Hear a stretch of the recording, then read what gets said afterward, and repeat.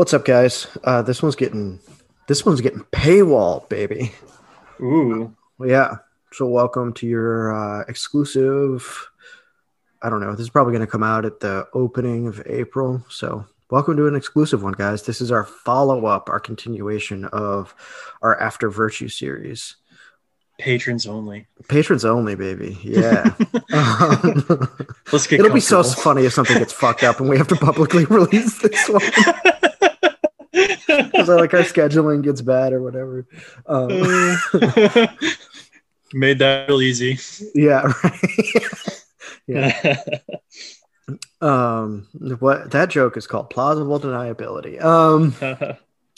So we So left off yeah. basically with the notion that we're all talking past each other when we talk Hmm. about things. I'll say in a political context, like a political or social context, like Yeah. how can we talk about values or like ends or ends? That'll be important. Yeah. Anything where we have a shared stake because we live in a society together, but then we're all just appealing to seemingly like incommensurable axioms. And, you know, we don't have any common ground with which to debate. So we talk past each other and mainly are trying to deploy like moral language manipulatively to bring other people into our sort of arbitrarily chosen set of commitments. At least that's like the picture that he painted for us Hmm. And it's of not even that we contemporary want moral to be discourse. right. It's not even No, that we want to be doing that. It's that we've ended up in a place where that seems to be the coin of the realm for right, having those conversations.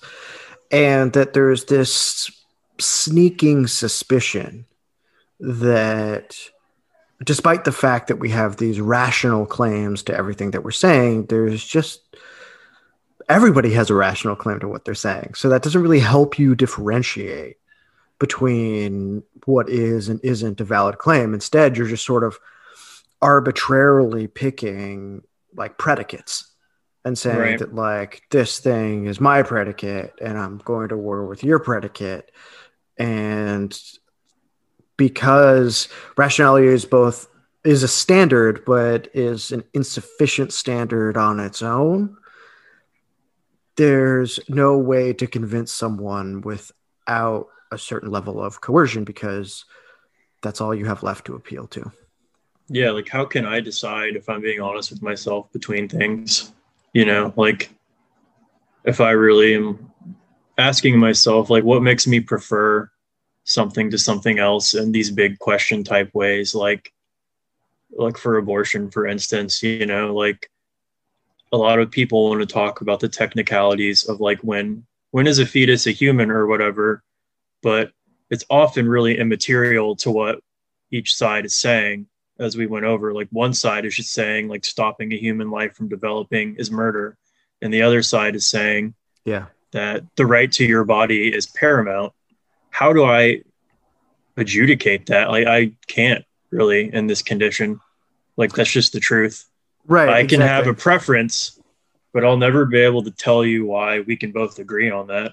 I mean, that's why, like, the drill tweet, the wise man bowed his head solemnly and spoke. There's actually zero difference between good and bad things, you imbecile, you fucking moron.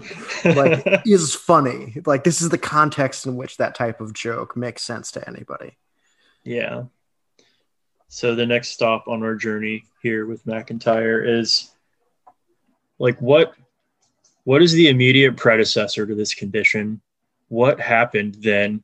And how did we get to where we are now from there? And the immediate predecessor being the Enlightenment, more or less. Yeah, the Enlightenment and its consequences have been a disaster for the human race. uh, Woo! Yeah.